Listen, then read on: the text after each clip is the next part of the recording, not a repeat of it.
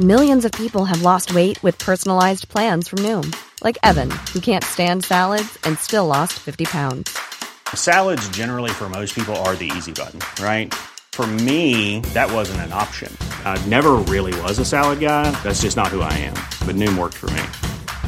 Get your personalized plan today at Noom.com. Real Noom user compensated to provide their story. In 4 weeks, the typical Noom user can expect to lose 1 to 2 pounds per week. Individual results may vary. The TalkSport Daily podcast is proud to be in partnership with Enterprise Rent-A-Car. Whether your business needs cars, vans, or larger commercial vehicles, you can rent from the best lineup in the UK with Enterprise. And with flexible long-term rental, you can get vehicles for as long as you need them, from minutes to months.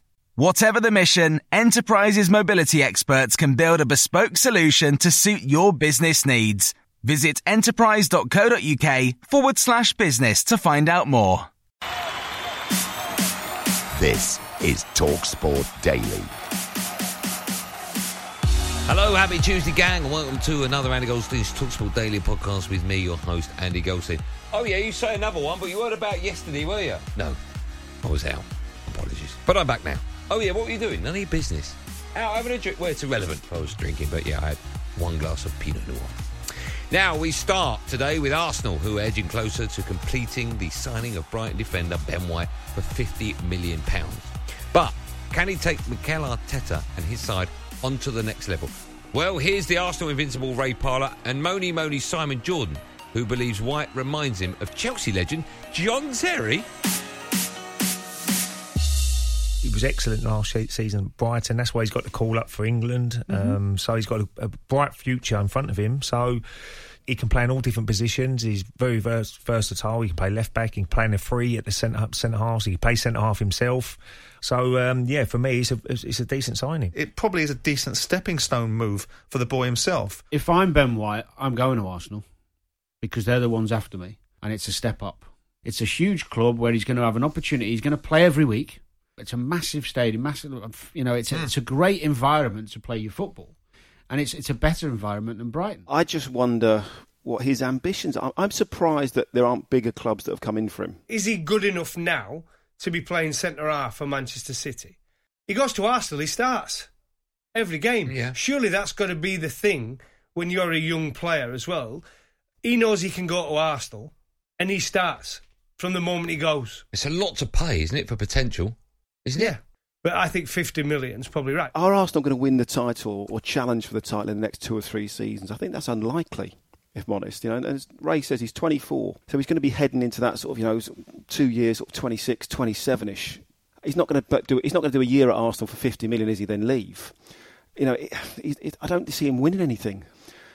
And again, I think he's better than Arsenal. If you're Ben White, you can only move to a club that wants you. For me, his quality and his potential is really good. And I'm surprised that a Man U or a Chelsea, whoever it may be, hasn't come in. It's a bad time at the moment for Arsenal because they need to get back into European football. They need to get back into Champions League football. It's been too long now that they've been out of that. And Arsenal probably gone downhill. So Mikel Arteta knows that. Again, he's a realistic manager. He knows the club where it should be. And where it is at the moment, he's not good enough. Ben White is a very good footballer. And I remember seeing John Terry play against us in a pre-season friendly in 2002 or 2003. And he was very young, but he was a Rolls Royce. And this boy looks a little bit like that without the sort of characteristics that John had in terms of his ability on the ball. But I think it's a great buy for Arsenal. Another team looking to propel to the next level this season is, of course, Manchester United, who are closing in on a deal to sign the Borussia Dortmund forward Jadon Sancho. Here's the former Man City defender Danny Mills and Ray Parlour again, who believes that Ole Gunnar Solskjaer could walk if they fail to win a trophy this season. Season's not even started yet, and they're talking about him getting the sack. Ridiculous. David De Gea has to score this. He's saved by the diving Rulli, diving to his left-hand side. And it's Villarreal that win the Europa League for 2021. He's been close on quite a few occasions and hasn't managed to get over the line yet in terms of winning that first trophy. So, when you start to make signings, you start to add to your squad. Expectations go higher. But it's still, I think, going to be very, very difficult for Manchester United with everybody else. He's a realistic man. He's been in great dressing rooms, hasn't he? Yeah. Where there's very successful under Sir Alex Ferguson. So he knows exactly what Manchester United is all about. He knows the expectation. When you look at the managers, Guardiola, Klopp, Tuchel, Rodgers and Benitez, for me, are in the top bracket. They're in the top bracket. And I think Solskjaer's in there with Arteta. Oh, shut up. Solskjaer. What are you talking Nuno. about? Arteta. And Nuno, I think, is in that bracket. Corner in for Bruno Fernandes. Pogba heads it in.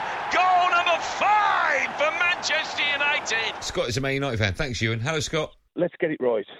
Nice and easy. It's going to upset a few, but we can win the league. Absolutely no problem whatsoever. I would actually say we've got more chance of winning the league next season than Liverpool. With those players, they should be competing. I know, but when you... And if they sign Trippier, they sign Varane, and they've already got Sancho at 70-odd million, they sign Maguire for a ridiculous fee who makes them better, and they've got other good players, players in there, they should be competing every year.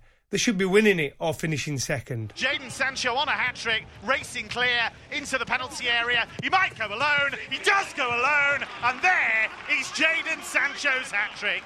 He is back in a big, big way. I'm still not convinced with Manchester United that they're going to challenge for the title with what they've done. Sancho's a fabulous player. I think he's an upgrade on what they've got, but I don't think he adds an extra 15 goals to what they've already got.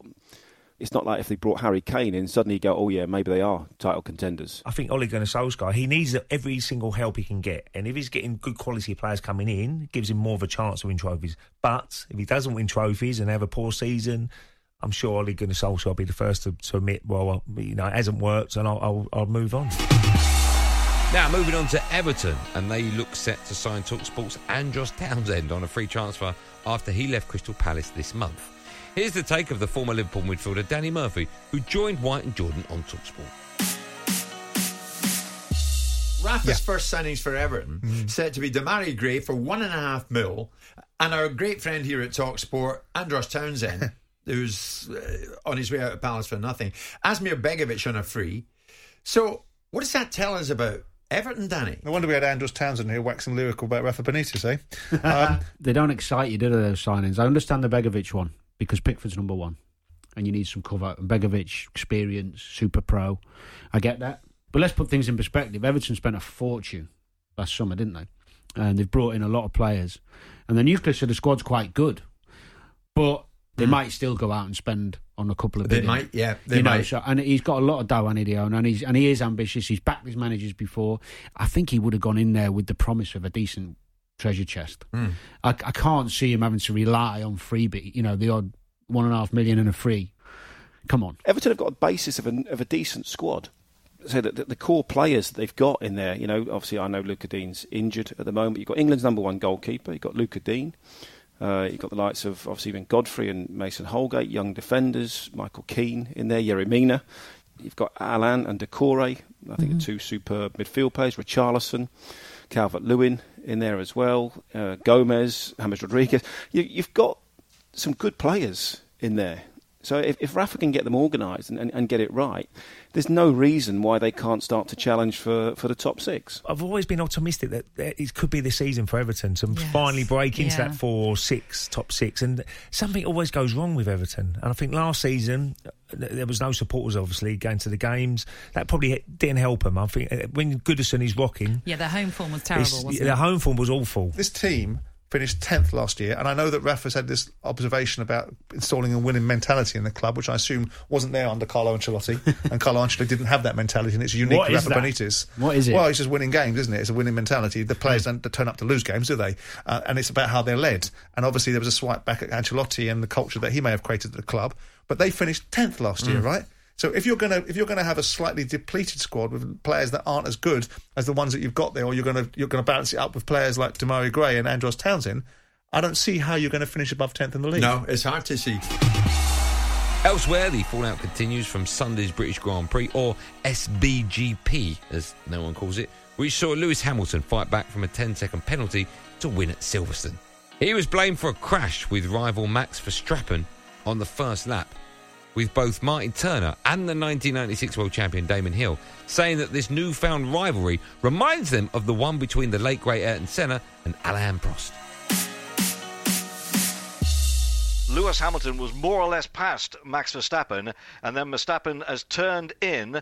You see Hamilton is actually coming past the Red Bull car, and then it gets very, very tight on the inside of a bend, and Hamilton and Max Verstappen do collide, and in fact Verstappen has gone off. So anyway, it thinks as though the race is going to be stopped, and I'll come back to you with any more details, but Verstappen is out of the car, but after, 3 laps now, Charles Leclerc in the Ferrari leads the British Grand Prix. I think it was predominantly a racing incident, but I do think that, Lewis was the aggressor in that sense, but he was trying to pass him. He was trying to put a move on early on in the race, which he knew he had to, because he had got a straight line speed advantage with their setup. So he was able to attack aggressively on Max, and Max had to defend. And it always looked like it was going to happen on that first lap. Let's face it, Max has been bullying Lewis for the last few races, with the final insult being winning the sprint race at Silverstone on Saturday when Lewis had posted the fastest time. And he clearly had enough and said, "You're not doing this to me at home." And so Lewis really is back, and Max has the fastest car, unquestionably. But Lewis may look cool, but he's a street fighter, and the gloves are now off. The kind of level of intensity of it reminded me very much of Senna and Prost, and the way Senna used to terrorise Alain Prost, and they're fighting for a world championship. Max has never had a world championship, and Lewis is trying to get his 8th. And he doesn't want to have to miss out. It's exactly what Formula One needs. The fact is, we've now got Prost versus Senna. That's as simple as that. And we've got 2 stellar talents. And remember, Lewis is already the greatest driver in numbers in history.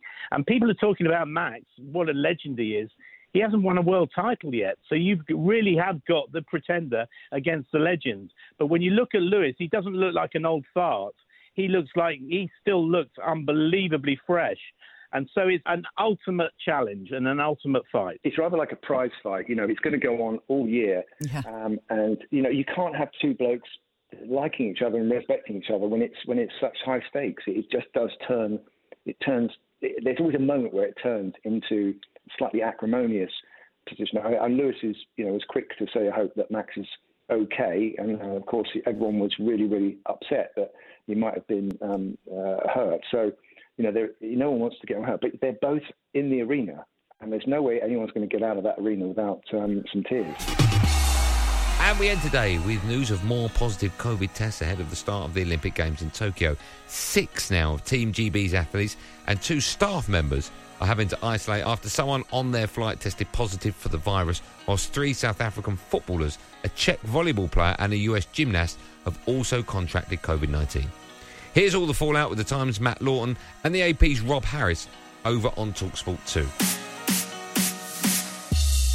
It's not easy, and people do need to be reminded of their responsibility to the wider Team GB delegation, and that's really important because, as we know, quick outbreaks of the COVID variant, it can bring teams down, it can bring delegations down quite quickly. Coming into Olympics, we knew what we was getting into. We knew that worry is going to be there, but we're doing everything we can. Gymnasts, we're going into Village tomorrow, and we cannot wait. It's making sure that we're doing our own job, staying in our own bubble, staying focused, and kind of keeping our distance where possible and everywhere we go, really. It's a real shame that there's not that interaction and chance to meet people from other nations and other sports as much. Of course, it will be very, very damaging. You want to be as sharp as you can. You want to do every prep session as you can. You don't want to miss out. But if it happens, you just have to get on with it and just prepare the best you can in the situation that you find yourself in. We've already got positive cases in the Village as well. We've seen with the South African footballers, the latest Czech case as well. And that will be the concern, is we've got more and more athletes starting to gather in this Olympic Village.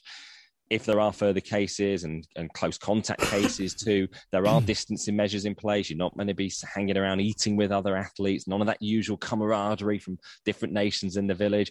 No alcohol certainly being drunk around there. So it's a very different athlete village as well, a very different Olympic experience.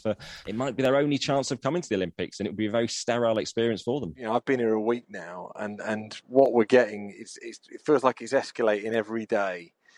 We were sat here in the media centre yesterday, and the story broke about the 2 South African footballers and the whole team, the whole squad having to go into isolation. They're playing on Thursday.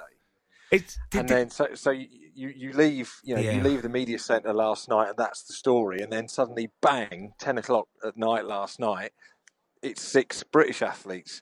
And it just feels like we're going to get more and more as the week goes on and as the game starts. It's just going to build. So that's it for another podcasty thing. Thanks for listening on the TalkSport app, wherever you get your podcasts from. There will, of course, be another one of these Andy Goldstein TalkSport Daily podcasts out first thing in the morning, so do what you got to do. And, of course, hit the subscribe button, gang. Don't forget that. I'll be back today, 4 p.m, on another Andy Goldstein's Drive Time show alongside Perry Groves. Until then, thanks for listening. Thanks for downloading above all. Be safe, everyone. Be safe. That was a podcast from TalkSport. The TalkSport Daily podcast is proud to be in partnership with Enterprise Rent-A-Car. Whatever your mission, home or away, don't delay. Enterprise has the vehicle for the job. Rent from the best lineup in the UK. With over 450 branches, Enterprise has what your business needs. From compact 3-door cars to spacious SUVs and people carriers to vans, they offer a large range of reliable vehicles perfect for the job. To find out more and book, visit enterprise.co.uk.